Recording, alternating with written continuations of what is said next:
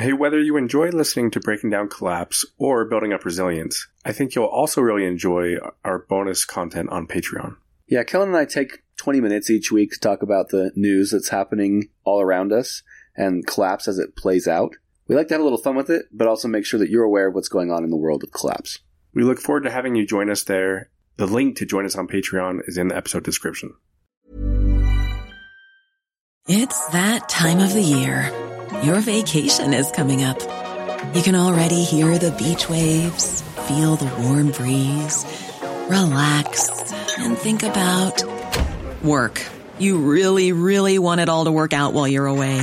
Monday.com gives you and the team that peace of mind. When all work is on one platform and everyone's in sync, things just flow. Wherever you are, tap the banner to go to Monday.com.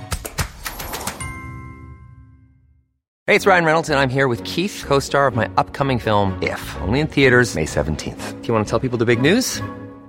All right, I'll do it. Sign up now and you'll get unlimited for $15 a month and 6 months of Paramount Plus Essential Plan on us. MintMobile.com/switch. Upfront payment of $45 equivalent to $15 per month. Unlimited over 40 gigabytes per month. Face lower speeds. Videos at 480p. Active Mint customers by 531.24 get 6 months of Paramount Plus Essential Plan. Auto renews after 6 months. Offer ends May 31st, 2024. Separate Paramount Plus registration required. Terms and conditions apply if rated PG. Ryan Reynolds here from Mint Mobile. With the price of just about everything going up during inflation, we thought we'd bring our prices down. So to help us, we brought in a reverse auctioneer, which is apparently a thing. Mint Mobile Unlimited Premium Wireless. How to get 30, 30, bit to get 30, bit to get 20, 20, 20, bit to get 20, 20, bit to get 15, 15, 15, 15, just $15 a month? Sold! Give it a try at mintmobile.com/switch. $45 upfront for 3 months plus taxes and fees. Promo rate for new customers for limited time. Unlimited more than 40 gigabytes per month. Slows full terms at mintmobile.com.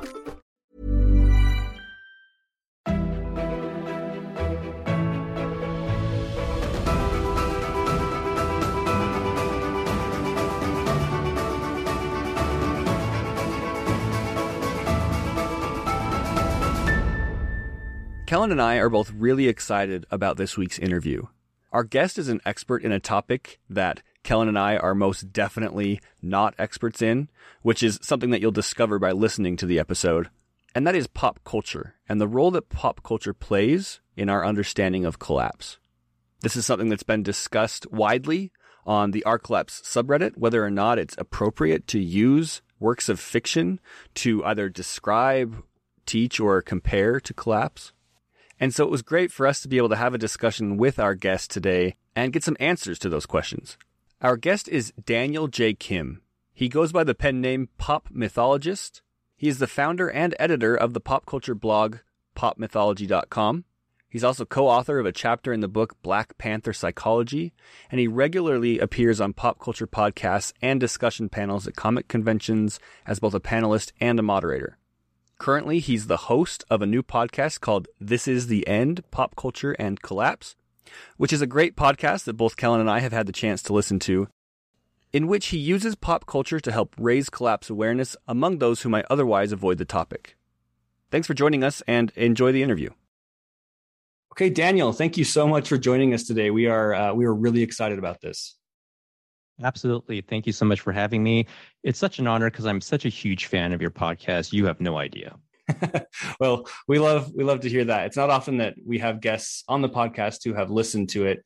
We had Haven McVarish a few weeks ago that had mentioned he'd listened to it. I think you're the second, and it's cool to hear that you've listened to it and liked it. Oh, I listen. Well, you actually have a podcast of your own, and I thought maybe we could start the interview by talking about that. So your podcast is called This Is the End, Pop Culture and Collapse. And Kellen and I have actually listened to your podcast before, and we highly recommend it. It was one of the main reasons that we wanted to get you on the show with us today. But maybe talk to us a little bit about what that podcast is about and what inspired you to make it happen. Yeah.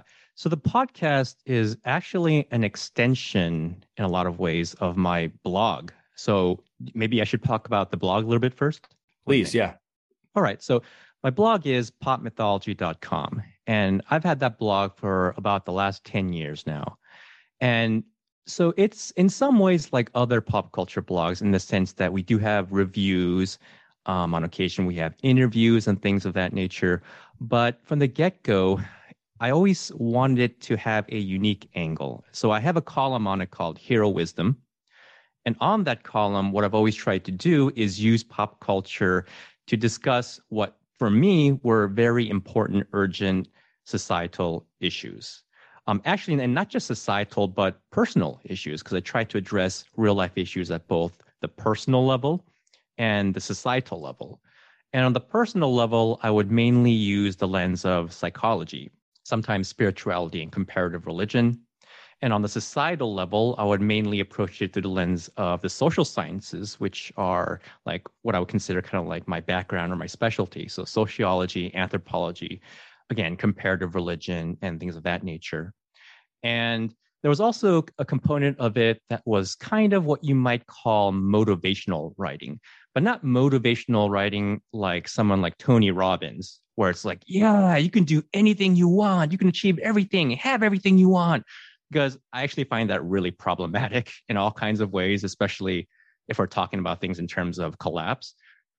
But this was a different kind of motivational writing. My audience was different.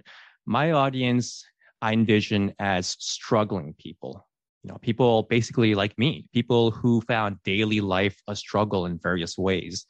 And so I sought to kind of lift them up through the knowledge and wisdom that I've been fortunate enough to be able to be exposed to, and to try to help them just cope with daily living, daily struggles, and ideally to come out of their adversities and struggles as a deeper, more fully formed human being. And so that was the blog. I did that for about 10 years. And I'm kind of like Kellen, like between the two of you, I'm a bit more like Kellen in that I'm relatively newer to collapse. But like Kellen, even though I'm newer to it, I feel like I'm able to bring my own unique perspectives and contributions to it.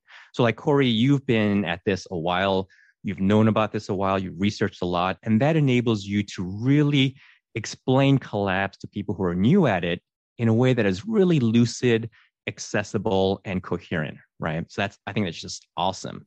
And it's brilliant that you made this podcast, your podcast, have the format where it's the two of you, because Kellen also brings his wonderful perspective to it. Like I really enjoyed the recent episode, I think it was titled Why They Say We're Wrong or something like that, or Why We're Wrong, right? And I really felt like Kellen's voice there, like that was his kind of perspective and contribution where he was saying, we need to keep challenging ourselves. We need to keep asking ourselves the hard questions and really considering the legitimate and also not so legitimate criticisms towards this community, the collapse aware community. So I am newer in that sense as well, but I also bring something really unique and something that's different. And so the podcast, it's a newer podcast. It hasn't been around that long, but again, it's an extension of the blog in the sense that I try to use pop culture to discuss a real life issue, in this case, collapse.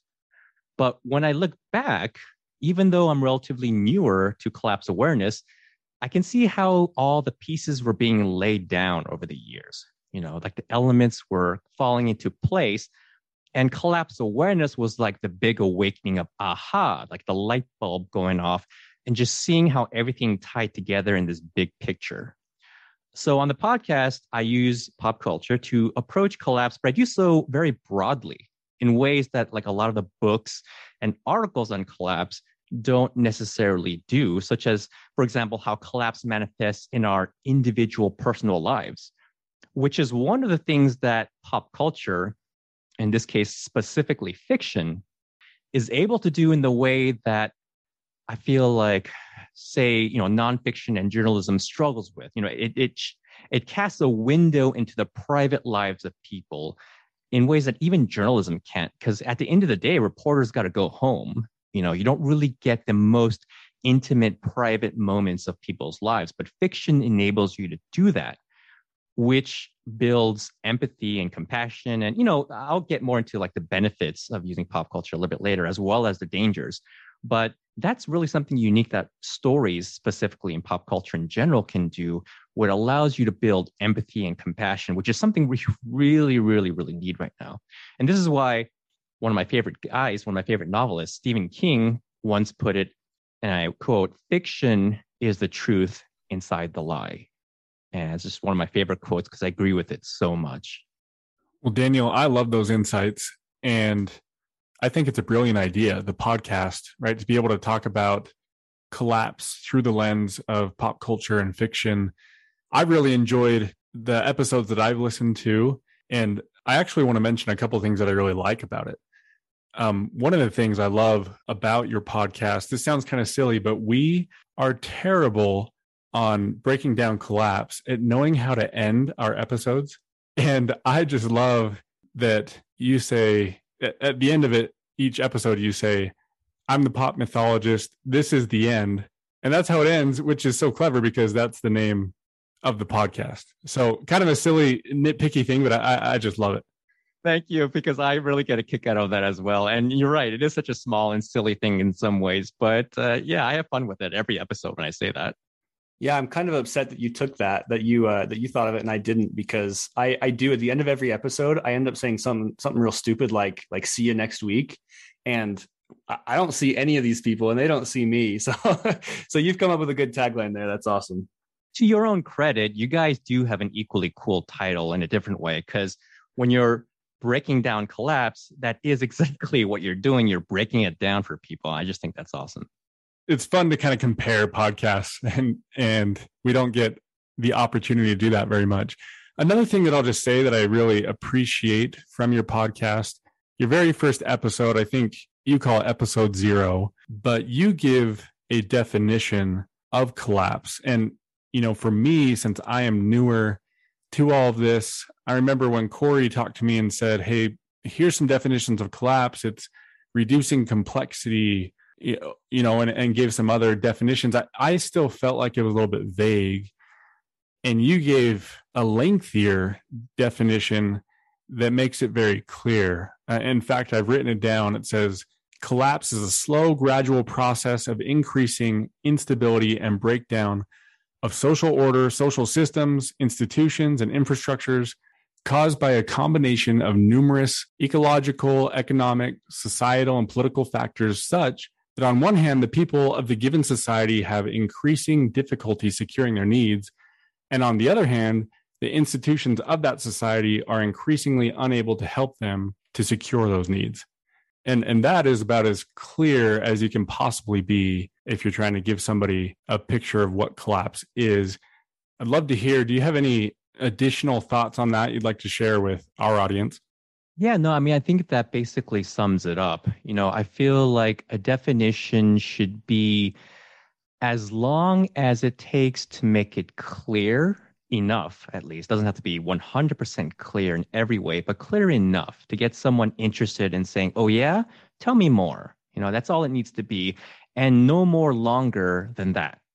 So I tried to make that definition just long enough so that, you know, I had enough word and space to convey what I was trying to convey, but no longer than that, because again, the whole point of a definition, well, not in every situation, but in this situation, was simply to get people to say, oh, well, that kind of makes sense. And that's really interesting. You want to tell me a little bit more, or do you want to point me to some sources where I can read more about it? So I would actually leave it at that and not add anything to it, because I feel like to add more to it might unnecessarily add complexity, which is what collapse is about. But you know what I mean? Yeah, well said. One other thing that I'm just going to throw out there about your podcast that I liked, and then I promise we'll stop complimenting you. I really enjoyed. Do go on, please. We'll be here all day. I really liked being a solo podcaster. That is not easy, and you portray everything very clearly and very engaging. To the point that while I was listening to it, I didn't keep thinking like, oh, where's the other person to add to this conversation? I never thought that. But you also do very well when you do interviews. So like in your V for Vendetta episode, I really loved the format of that episode, and the interview was fascinating. So just another compliment to throw at you there. Yeah, thank you. I appreciate that, because part of the purpose of doing those interviews, well, there are numerous reasons for doing it, but part of it is to switch up the potential monotony of a monologue/solo podcast. And like you said, there are some challenges to doing a monologue podcast, and monotony is one of them, or potential monotony. Not in terms of like the topic necessarily, but just the voice. I mean, even just on an aesthetic level, it helps to have the changing of the voices and the perspectives and things like that. And on the other hand, when you do a monologue podcast, you can really get in depth into certain kinds of points that you want to emphasize or clarify. And so I like alternating between doing those solo episodes with the interview episodes where it's not just me talking. In fact, I tend to try to be as kind of quiet as possible in those interviews where I'm only stepping in to ask the question, then I get out of the way. And I want to let the other guests speak as much as possible.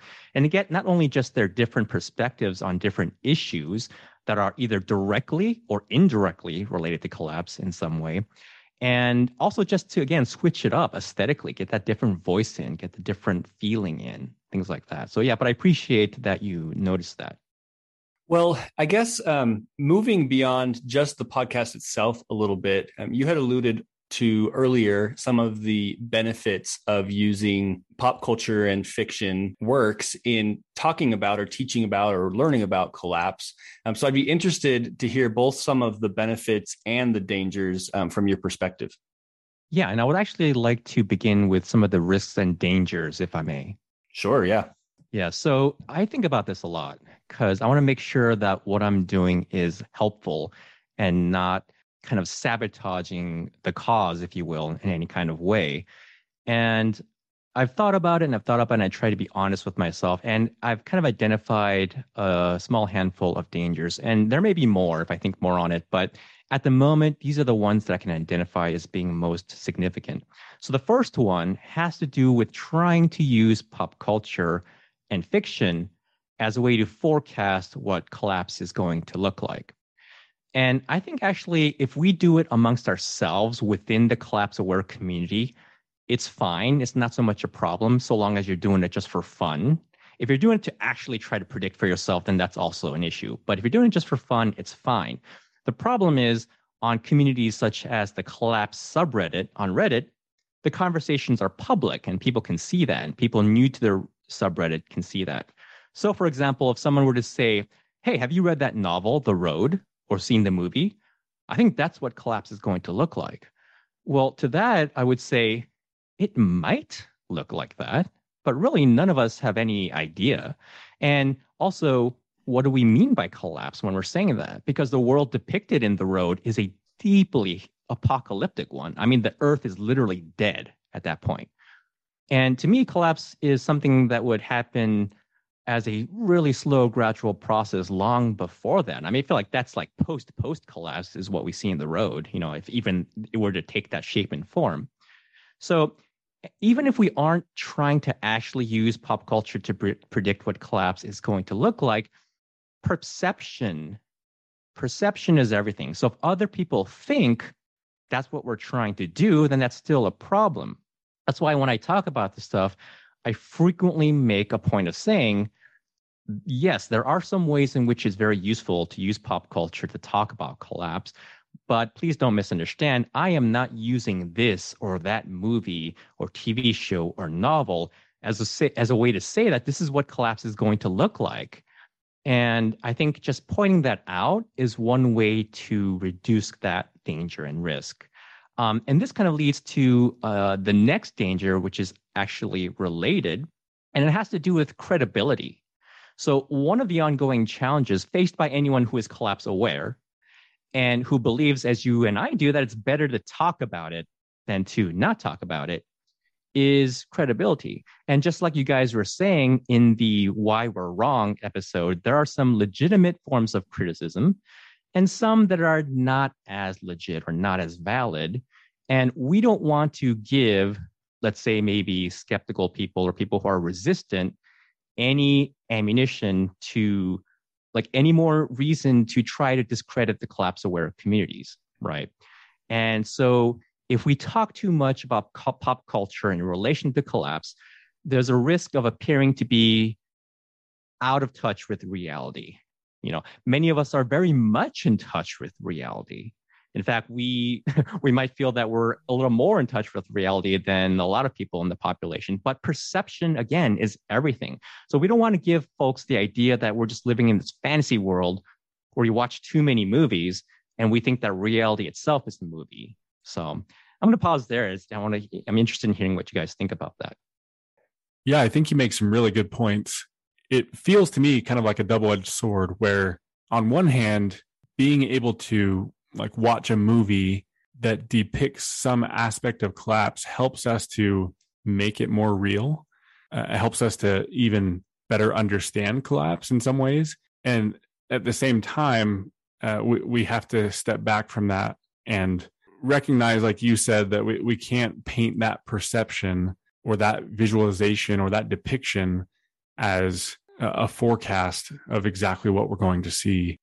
Yeah, and I'd say that it's a temptation to do that, right? You watch a movie like The Road or you read the book, and someone you know is curious about collapse and what are you talking about when you say collapse? And you say something like, well, go watch The Road, and that's what it's going to be. And there's a potential for that, like you said, to do harm in a few different ways. You could completely turn them off to the idea. You could cause an unnecessary amount of anxiety. You also cause in them permanently to think that that's your vision of the future, and it may not be exactly that. There may be aspects of that movie or that book that really hit close to you regarding collapse and what you think collapse might be like, but you're giving the entire movie over to someone saying every detail of this is what I'm talking about, and that can cause problems. Corey, you just touched upon a point that I actually didn't think about until just now, and that is the danger of potentially scaring people off. Not people within the collapse-aware community, but people who are not collapse-aware yet, who could potentially be if introduced to the material in the right kind of way. But you just kind of like go at them. You're like, watch The Road, man. That's going to be collapse. And they watch and they freak out because, man, that's a scary vision in that novel, in that film. There's some really horrendous, disturbing scenes. So if, a lot of people, again, there's also the credibility issue, be like, oh, come on, give me a break, like stop dreaming. But there are other people who will take that seriously, be like, oh my God, they'll freak out. They'll want to do what people naturally want to do when they're scared, which is turn away from it and pay attention to something else. So that's a really good point as well. Great. So you've discussed some of the risks, and I think those are very valid. I don't know if you have additional risks that you see, but I'd love to hear as well those benefits that you alluded to before. What is the benefit in using pop culture and fiction to talk about collapse? Yeah, absolutely. So I have one more danger I want to talk about, and it's going to lead naturally into what I think the benefits, which are significant, are. So the last danger I want to mention has to do with potential distraction. So I think that pop culture can be useful to talk about collapse up to a point. Beyond that point, I think that it can become a distraction in numerous ways. So for example, if people watch, let's say, like The Walking Dead, and then let's say there's an episode or an issue, because it's also a comic book. So let's say there's an issue of the comic book where there are characters living in a bunker. And if people use that as an occasion to then debate what would be the best kind of bunker setup to protect themselves during a deep collapse, again, if you're just doing it for fun, that's fine. But if it's a serious discussion, in my opinion, that's a distraction. Because again, we don't know what deep collapse will look like. And I say deep collapse to distinguish between like the later stages of collapse or the earlier or middle stages of collapse, which in my opinion, we're already in. So because we don't know what deep collapse would look like, it's not very useful to debate whether a bunker setup you saw on The Walking Dead is good mitigation for a collapse or not. That attention and time, in my opinion, would be much better served talking about how to fight against collapse in numerous ways, such as climate change, activism, climate action, and to be more prepared and self-sufficient in a number of ways, so that if we do go deeper and deeper into collapse, then no matter what it might look like, we can be more resilient. Because there are certain kinds of resilience that set you up in such a way where there's a whole range of scenarios where you'll just be better prepared. But regarding this point of distraction, that leads me actually to what I think is one of the benefits. So the first benefit has to do with, even though pop culture can be a major source of distraction, we have to understand why it can be a distraction. And there are numerous reasons, but one of those reasons is because it provides people with some very important needs, especially as certain societal problems have gotten worse and may potentially get worse, and people's lives have just gotten harder and harder. The need for coping mechanisms deepens. And in psychology, they often talk about, positive coping mechanisms and negative coping mechanisms. Certain forms of coping have the ability to be both positive and negative. In my opinion, just about anything can be negative if you do too much. So like even exercise, for example, which is universally seen as a healthy coping mechanism. If you overdo it, you can suppress your immune system and cause all kinds of problems. And just like that, pop culture is capable of being a positive coping mechanism. But beyond a certain point, it can be unhealthy and it can be a distraction from the more important issues that we really urgently need to be focusing on. And not only that, from a collapse perspective, there are some really important issues that people should know about where it's up to them what they want to do with information, like if anything, but they should have that choice. And they can only have that choice if they're aware, right? Unfortunately, it's not just pop culture. Our entire modern world is like this giant matrix of distractions. So for a person who wants to help make others more collapse aware, what is that person to do? Well, especially because we're living in a world that says, don't look up, right? That's an obvious reference and allusion to the wonderful film that just came out recently. And from my perspective, what I'm trying to do is say, okay, that's okay. You don't want to look up, don't look up. It's okay to look at the screen instead for now. And hey, look at that. Isn't that a cool story? What do you think about this?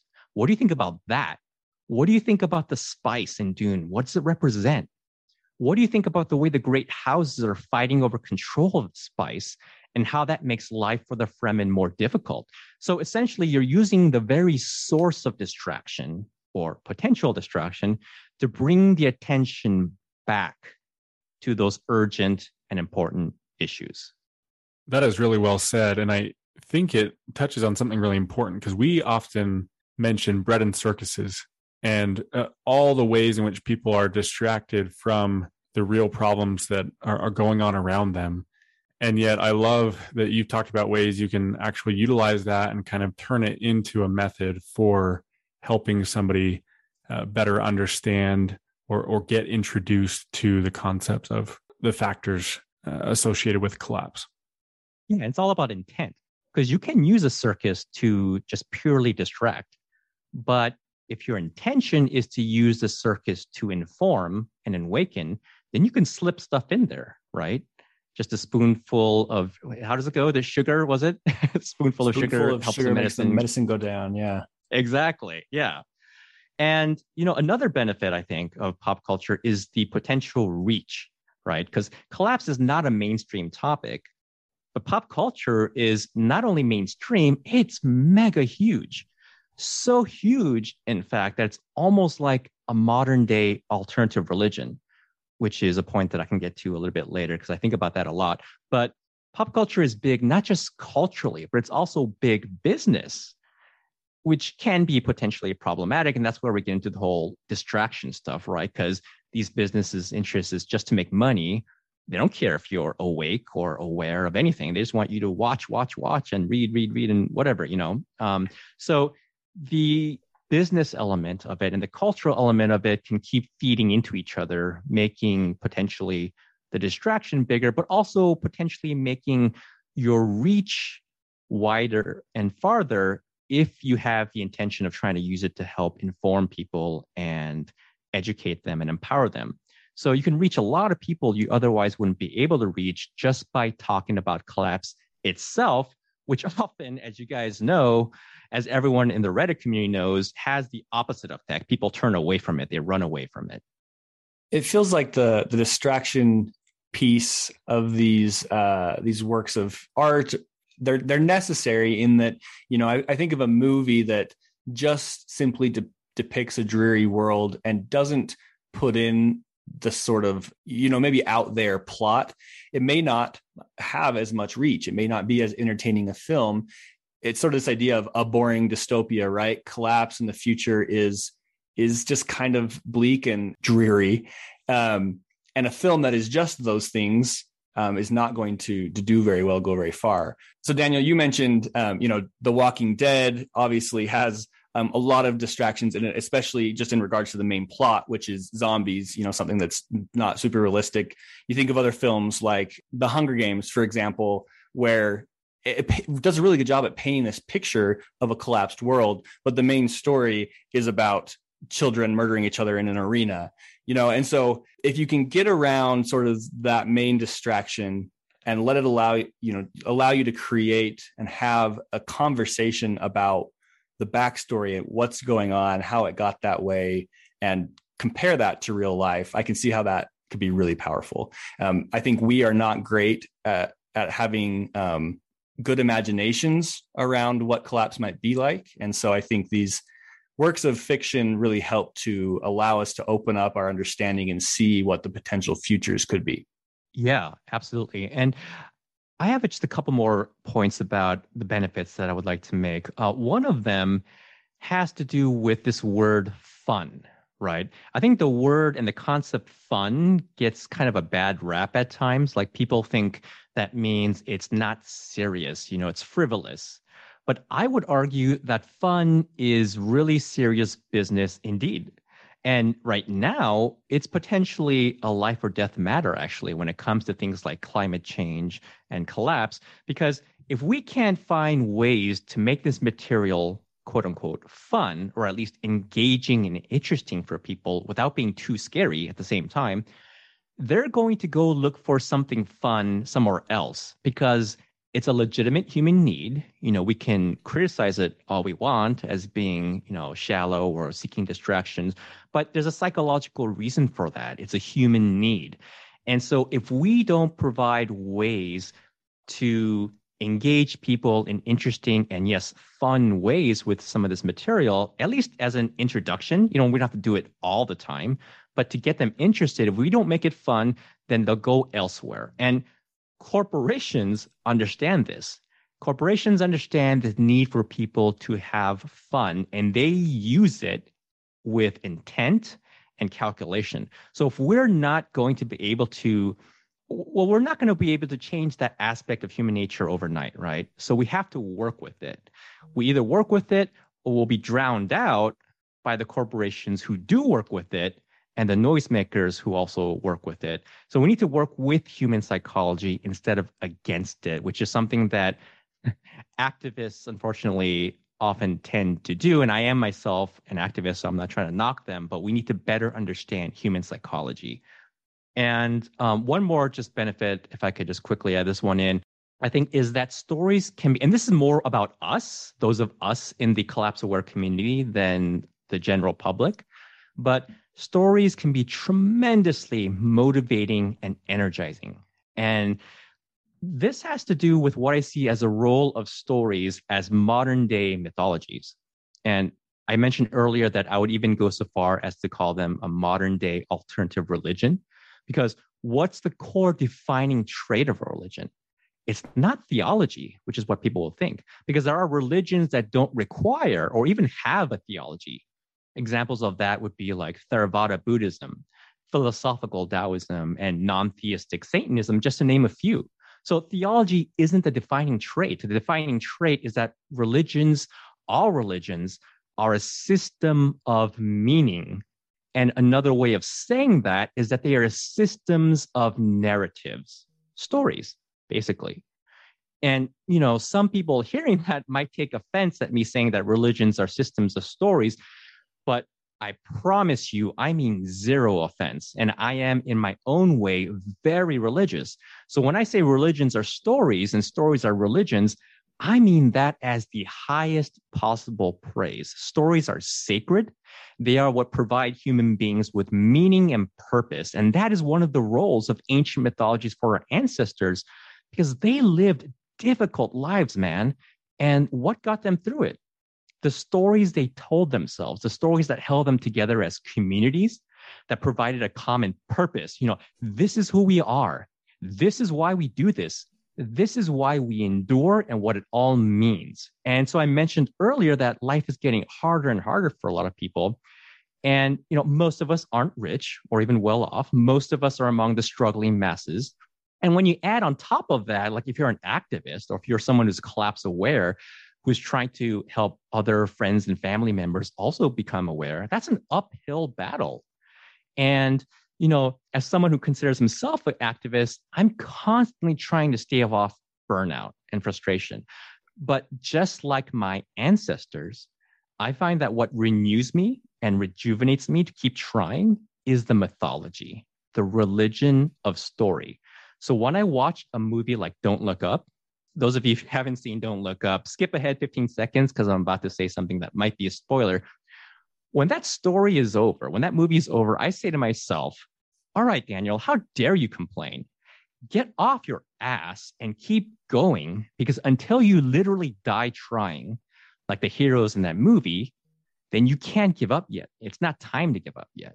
So myth has always played that psychological role for humans, and it continues to do so today. And I also think that's one of the big benefits of using pop culture.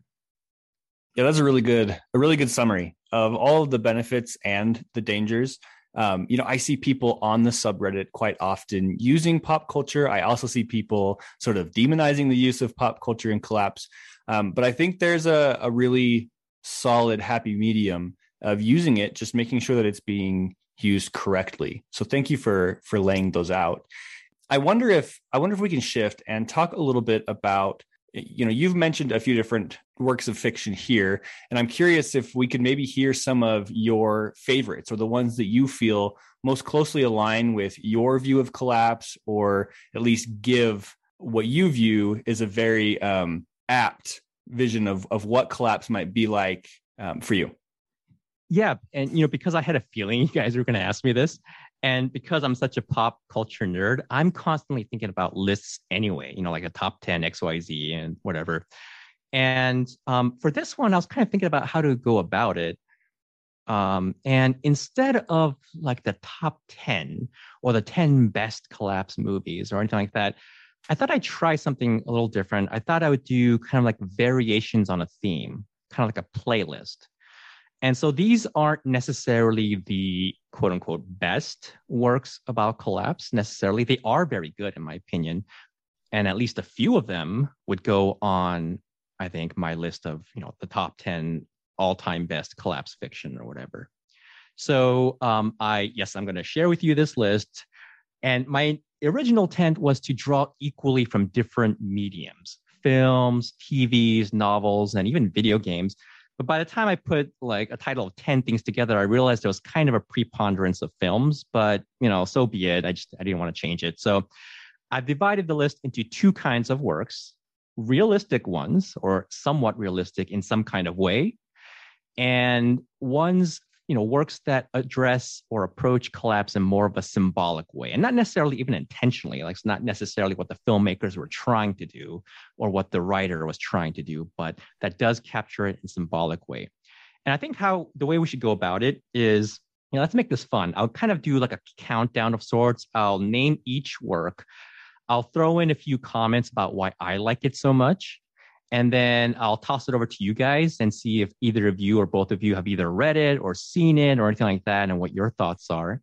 And I'm going to generally try to avoid any spoilers, just in case there are listeners out there who haven't seen or read any of these works. So how does that sound, guys? That sounds good. I'm a little nervous because I am definitely not as knowledgeable on pop culture as I'm sure you are. So I'm guessing that I won't have seen or read many of these, but I'm excited to hear what they are. All right, let's do this.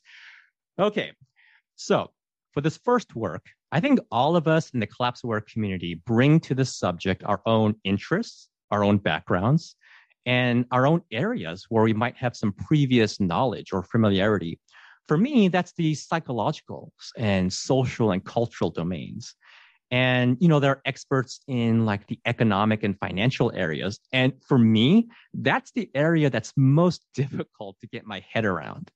And so this first work really helps me to grasp at least some concepts, if not all of them, in a very entertaining way. And that film is The Big Short. Okay. And it really helps you understand at least some of the factors that led to the 2007-2008 financial crisis, which was really an entire collapse unto itself, and could also be seen as a big milestone in the larger ongoing process of catabolic collapse. And it also does a really great job of arousing anger. Like for me, anger is extremely motivating, right? I talked about that point earlier with one of the benefits of pop culture. It's very motivating. So that movie just makes me so righteously angry. And I just get so motivated to go out there and just do something. So, if anyone out there, you feel like you need a shot of motivation and you haven't seen this film yet, watch it. Let it bathe you with righteous anger and go out there and do something. What do you think, guys? I agree. I have seen that one, and the description that you just gave it is perfectly valid. It does fill you with absolute anger and realizing where these people are coming from, their motivations, and how we couldn't be more differently aligned. Kellen, have you seen it? I haven't, but I've heard about it. And as you mentioned it, Daniel, I actually looked it up on my phone, and there's a little description of it. And maybe I can read this and I'll say that it might be a spoiler for somebody who hasn't seen it.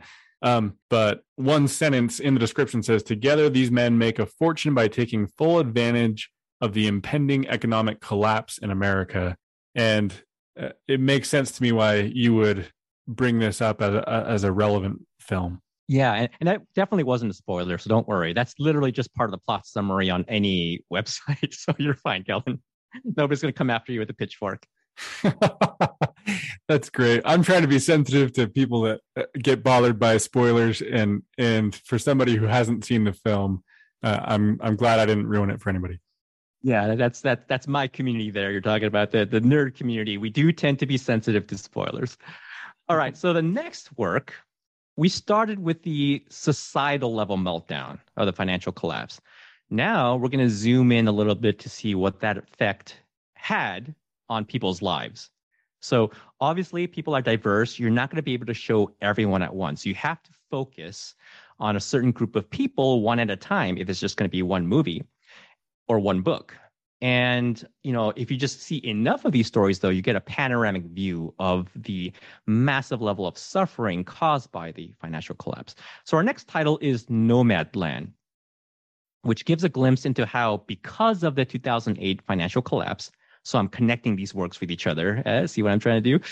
Instead of living off their retirement, these folks, these characters, or collecting Social Security as they've earned, many of these folks lost their entire life savings. You had many elderly seniors, because that's what this film is about. Instead of living out the life they deserved, they're living out of their vans. They're working their butts off at an age when they shouldn't be having to do that. Now, this is a great film. My only problem with it is that it kind of romanticizes the nomadic lifestyles of these characters, when in fact, poverty sucks. And these people don't actually want to be living this way. I do think I understand the creative decision to do it this way. I think the writer and director, Chloe Zhao, wanted to avoid poverty porn, like suffering porn. She wanted to imbue these characters with dignity, I think, and she does so successfully. But again, I think the film does overemphasize this lifestyle as like a choice or people wanting to be free, and maybe there's some of that, but really they're just doing this because they have to. Comments? So I haven't seen Nomadland. It is on my list. It's one that I've heard a lot about and that I do want to watch. I think it's relatively new. So I'm not going to fault myself too much for not having seen it, but it definitely sounds interesting and I'll check it out. Yeah, and I'm striking out here. I have not seen it either. I think my goal at this point is to have seen or read at least one of the works that you bring up. Strike two. All right. Well, you'll have better luck, I think, with the, you got plenty more. We got, I think, like 8 more works to go. Okay, next, we're going to look at, in addition to poverty, another issue related to collapse that actually doesn't get talked about enough, in my opinion, is substance use disorder. And so our next title is Winter's Bone, starring Jennifer Lawrence in one of her earlier roles. Like Nomadland, this is largely about rural poverty, but it's also about how economic downturns and recessions and depressions set ripe conditions for substance use to just take over and destroy entire communities.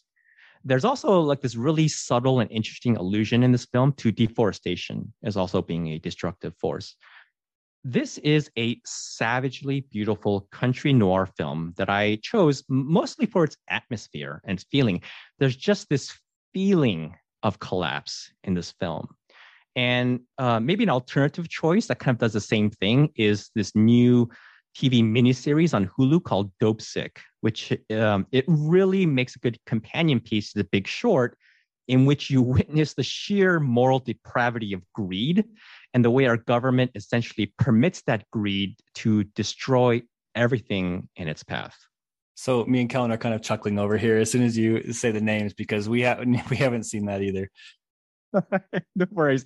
I think we'll get at least a few that you guys have seen. I told you I was nervous. We're not big pop culture guys, so this is why we needed to have you on. No worries. This is not a competition. All right, moving on from substance use, let's now look at how collapse, or specifically climate change, affects mental health.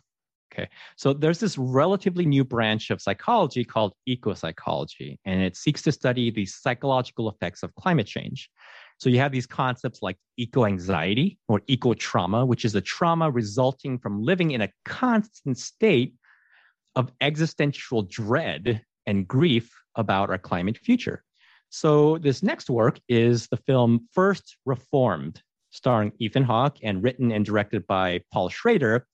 And true to Paul Schrader, this movie is kind of like Taxi Driver, which Paul Schrader also wrote, but for climate change instead of urban decay. By any chance, did either guys see this one? I'm not going to lie, I hadn't even heard of this one. This is the first one that I hadn't even heard that title before. Yeah, strike. What is it, 4 for me? I'm starting to feel bad now. I feel like I should have chose much more I don't know, popular movies. Kellen and I are basic. We just watch the really mainstream basic stuff. All right. Well, I think you guys might have seen this one because it's an older one, and we're now going to go from rural hell to urban hell. So when we talk about collapse, we sometimes talk about it as if it's this thing that's going to affect us all at the same time, with the exception, of course, of like the wealthy and the powerful, who obviously have more of a cushion. But actually, collapse is asynchronous. So people often talk about the 90s as like this golden era of prosperity brought to you by the Clinton administration. But actually, collapse was happening. It just wasn't happening for everyone at the same time. And so to illustrate this, the next work is the film Menace to Society. And the people whose lives are represented in this film, like if they were privy to our collapse-aware conversations, like they might say something like, collapse? Shoot, we've been living through collapse since forever. So don't give me any of your collapse is going to happen nonsense. We have been living it and it's never stopped. So this is a movie I feel like should be mandatory viewing in English lit classes at the college level. And students shouldn't just watch it and just leave it at that. They should be required to do research projects and to engage with it deeply. Because, I mean, talk about different realities existing in even just the same city. In this case, Los Angeles, LA. And this came out in 1993, 1 year after the LA riots. So even though it's not about the riots directly, the shadow of the riots, you can definitely feel it in this film. I think that's a really interesting and underrated part of collapse that a lot of people don't think about. The fact that collapse has been actively happening for a large percent of the population at a much deeper sort of level than we're experiencing it. And when I say we're, I just mean, not being in the really depths of poverty. We're in a relatively stable place in life. And so it's tempting for a lot of people to say, yeah, like collapse is just fantasy. It's going to happen one day, while not realizing that it's happening for many people around the world right now. And no, I haven't seen that one. And I'll jump in and just say, it makes me think of the part of your definition of collapse, Daniel, in which you say on one hand, the people of the given society have increasing difficulty securing their needs. And on the other hand, the institutions of that society are increasingly unable to help them secure those needs. I think that's a major part of it. Yeah, it's not an easy movie to watch. I'll be honest. I mean, when I saw that, I saw it in high school in the theater, and I felt traumatized when I was walking out of the theater. But it's just such an important film. It's a brilliant film, and I highly recommend it. This next work, so we've covered financial collapse, we've covered poverty, substance use disorder, mental health, urban violence. Somewhat related to urban violence, another factor of collapse that I feel like doesn't get discussed nearly enough, especially among Americans, is war. And I think it's partly because even though the US has been in wars, we've never really experienced a war up close, on our shores as civilians. Veterans have, and they've gone abroad, but not as civilians on our own shores. And other countries have. And so my next pick is actually a video game that vividly shows you the civilian experience of war and collapse when it comes to your doorstep. It's called This War of Mine, and it's based on the siege of Sarajevo, an urban siege that lasted for years during the Bosnian War. And you play these civilians who are caught between the crossfire of these two opposing sides and who are just in this constant, desperate struggle to survive without power, without heat, not enough food and water, and just constantly trying to balance the need to find food, water, medical supplies while staving off mental and physical fatigue. So anyone in the US, as we've been seeing in the media, who talks about wanting civil war should play this game, should rethink what they're saying and what they think they're asking for. It's frustrating to me, particularly in US media, or I should say cinema, how romanticized war is. Like you said, the US doesn't have much experience with suffering from wars being brought to its own borders, by other nations.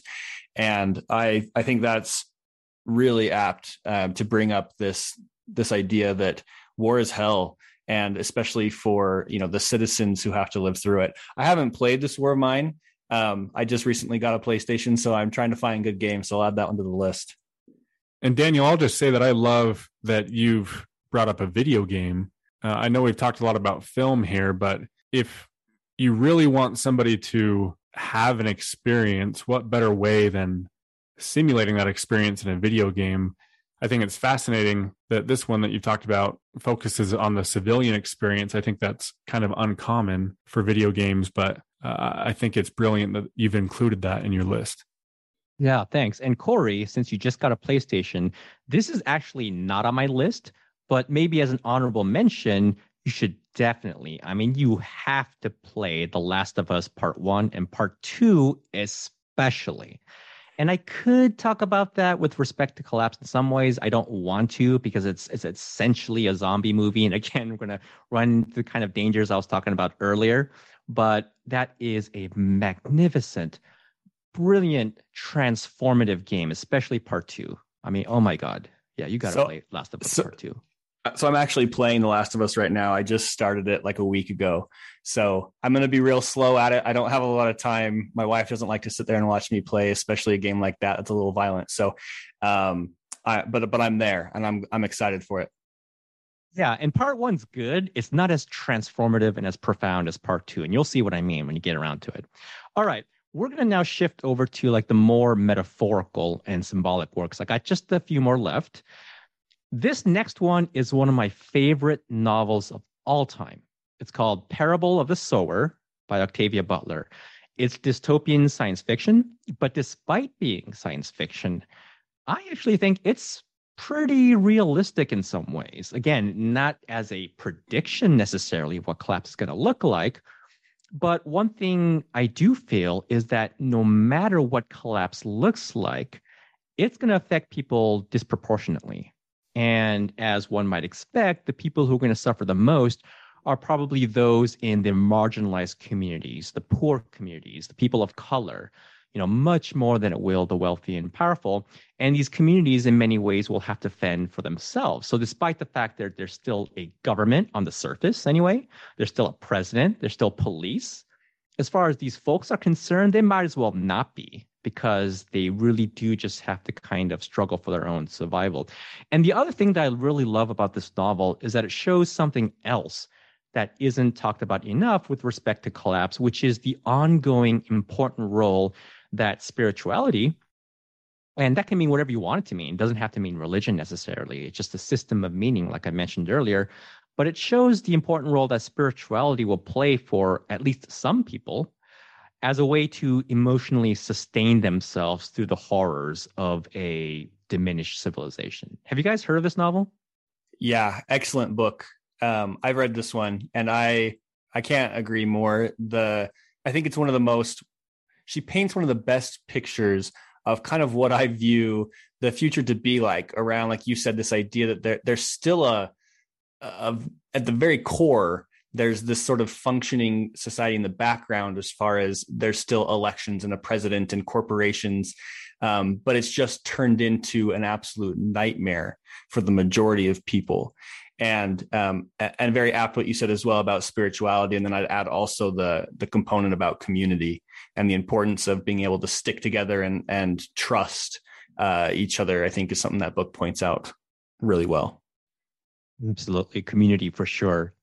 Okay, so I haven't really touched upon resource scarcity yet. So for my next pick, I'll say Dune, because of the evocative way it portrays resource scarcity and how when there is a scarcity of an important resource, such as spice, aka oil, you'll have powerful factions vying for control over that resource.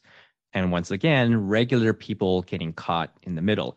And there's also obvious allusions to water scarcity, which I think is actually going to be one of the big issues, water scarcity. Now, I'm pretty sure, Kellen, okay, here's your chance to hit a home run. I'm pretty sure you must have seen at least one of the Dune adaptations, or perhaps you've read the book. So yeah, this one's really interesting. I haven't seen the latest adaptation, but I'm really excited for it. My oldest brother growing up, he was really into Dune. I remember him, I think there's a whole series of books. Am I wrong on that? You're not wrong. There's indeed a whole series of books, yeah. Yeah, so he would always be reading these books and telling us about it. And so when you talk about the spice, things like that, it brings up all these memories of discussions that we had. And so I've heard really good things about the most recent film. I'm excited to see that one. Yeah, I'm waiting for it to come out on Netflix or something. I'm a kind of a cheapo. I should see it in theaters, but I've just been waiting for it to come out. All right, this next one, you guys have both seen this. It's not my final pick. There's one more after this, but I would be amiss in my duties if I didn't give props to Don't Look Up, which is written and directed by the same guy who brought us The Big Short, Adam McKay. And I got to say, if Adam McKay keeps this up, he is going to be the defining collapse filmmaker of our time. And if there isn't such a thing as a collapse filmmaker, well, then the three of us here today just made it up. Collapse filmmaker, Adam McKay, you are it. All right, guys. So what's your verdict for Don't Look Up? Yeah, so we did our own little review of Don't Look Up recently on, I think it's the episode that just came out this week. And I mean, for me, I love Don't Look Up. It definitely just felt so vindicating. I won't talk too much about it because we did talk about it extensively in this one that's coming out. But in that, we talked about how Kellen hadn't yet seen it, and I made fun of him for it. I'll let him answer whether or not he's watched it yet. Oh man, I've not seen it yet, and we've done a bonus episode all about it where Corey told me about it, and we had a discussion. We brought it up in our last regular episode, so I've heard a lot of things about it, but I have not watched it. No worries. You got one more chance here. You got one more chance. With this last one, I kind of wanted to end on a positive, hopeful note. And so the work is Foundation, which is a TV series on Apple TV, and it's based on the book series by Isaac Asimov. What I love about this, first of all, is that it's kind of like Don't Look Up in the sense that you got this academic professor who tries to warn society of impending collapse, and they just ignore him. But where the hopeful part comes in is that the foundation in the title, it refers to a group of people who are brought together to essentially study collapse and prepare for it, to delay it maybe, to cushion the fall perhaps, and above all, to be able to build a post-collapse society. And this inspires my hope that by engaging in collapse activism, by trying to spread enough collapse awareness, we can, at the very least, help communities become more aware and resilient for whatever it is that may come. Because again, we don't know. If we manage to, let's just say, somehow prevent deeper collapse, then there's still nothing wasted, even if we put in significant time and effort into these efforts. Because to be resilient means to be able to bounce back faster and stronger from things that will always happen no matter what, such as natural disasters, right, which are related to climate change. But even if somehow miraculously we were just reach net zero overnight and do all these magical things with sustainable energy sources and all this kind of stuff, like everything we just do overnight, well, certain tipping points have already been passed. Natural disasters are still going to be freaked up and on steroids for some time to come. They are still going to happen. We still need to be prepared and resilient. And as well as other kinds of societal disruptions, such as pandemics, as we're going through, or war, or political turbulence, or whatever else may come our way. So I think I got a failing grade from this, and at least I didn't have 0 out of 10. I can say that much. Hey, I listened to Daniel's podcast episode on Foundation, so that's got to count for something. We'll give you a half point. and Daniel, your episode on Foundation was really good, and it did get me really intrigued to watch it. And I think Kellen and I both have a healthy list now. We can't ever say that we're bored, because we definitely have some works of fiction to check out, thanks to you. Yeah, I hope you enjoyed that. I know that, for the listeners out there, there are so many other potential works that could have been included for various reasons. Again, this was just kind of like a playlist. I did focus on more realistic works that show collapse happening now, or that has been happening in different ways. So, but I do know that if you haven't seen any of these, or if you haven't played that game, or if you haven't read that book and you check it out, I do know that you're not going to regret it, because this is quality stuff. That's awesome. Thank you for giving us that list. It's fun to hear that there are so many quality works of fiction that can help us better understand collapse. Just to redeem myself a little bit, I really love Christopher Nolan movies.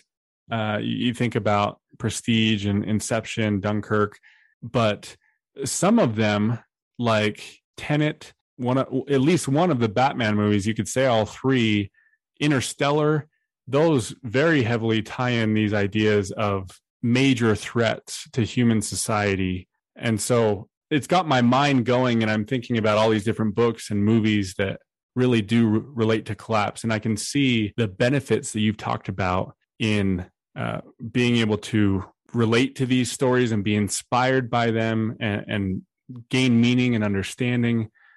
So this has, for me, been a very valuable conversation. Yeah, I'm glad you enjoyed it. I really enjoyed it too. And yeah, I got to say, actually, Christopher Nolan is an interesting mention, because, yeah, Tenet is all about generational war, which we see going on now with respect to collapse. You see, like, younger generations angry at the boomers, for example, at not doing enough, at turning away from the evidence that was before them or presented to them by various scholars. And yes, the Dark Knight trilogy is also in certain ways about collapse, maybe particularly the second one, I think, and just getting into certain kinds of philosophical ideas about the nature of human nature. And of course, just generally speaking about the relation of crime to societal breakdown and collapse. Daniel, I've really enjoyed this conversation. I'm sure that our listeners have as well. If you've enjoyed hearing what Daniel has to say and you'd like to learn more, you can find him at This Is the End, Pop Culture and Collapse is the name of his podcast, as well as popmythology.com. Thank you so much, Daniel. We appreciate you being here. It's been an honor, guys, and a lot of fun. Thank you so much.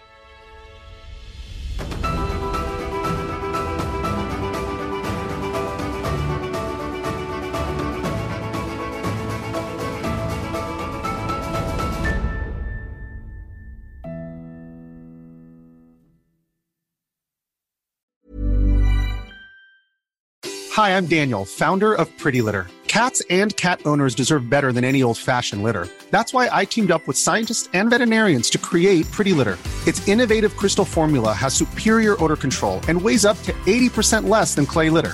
Pretty Litter even monitors health by changing colors to help detect early signs of potential illness. It's the world's smartest kitty litter.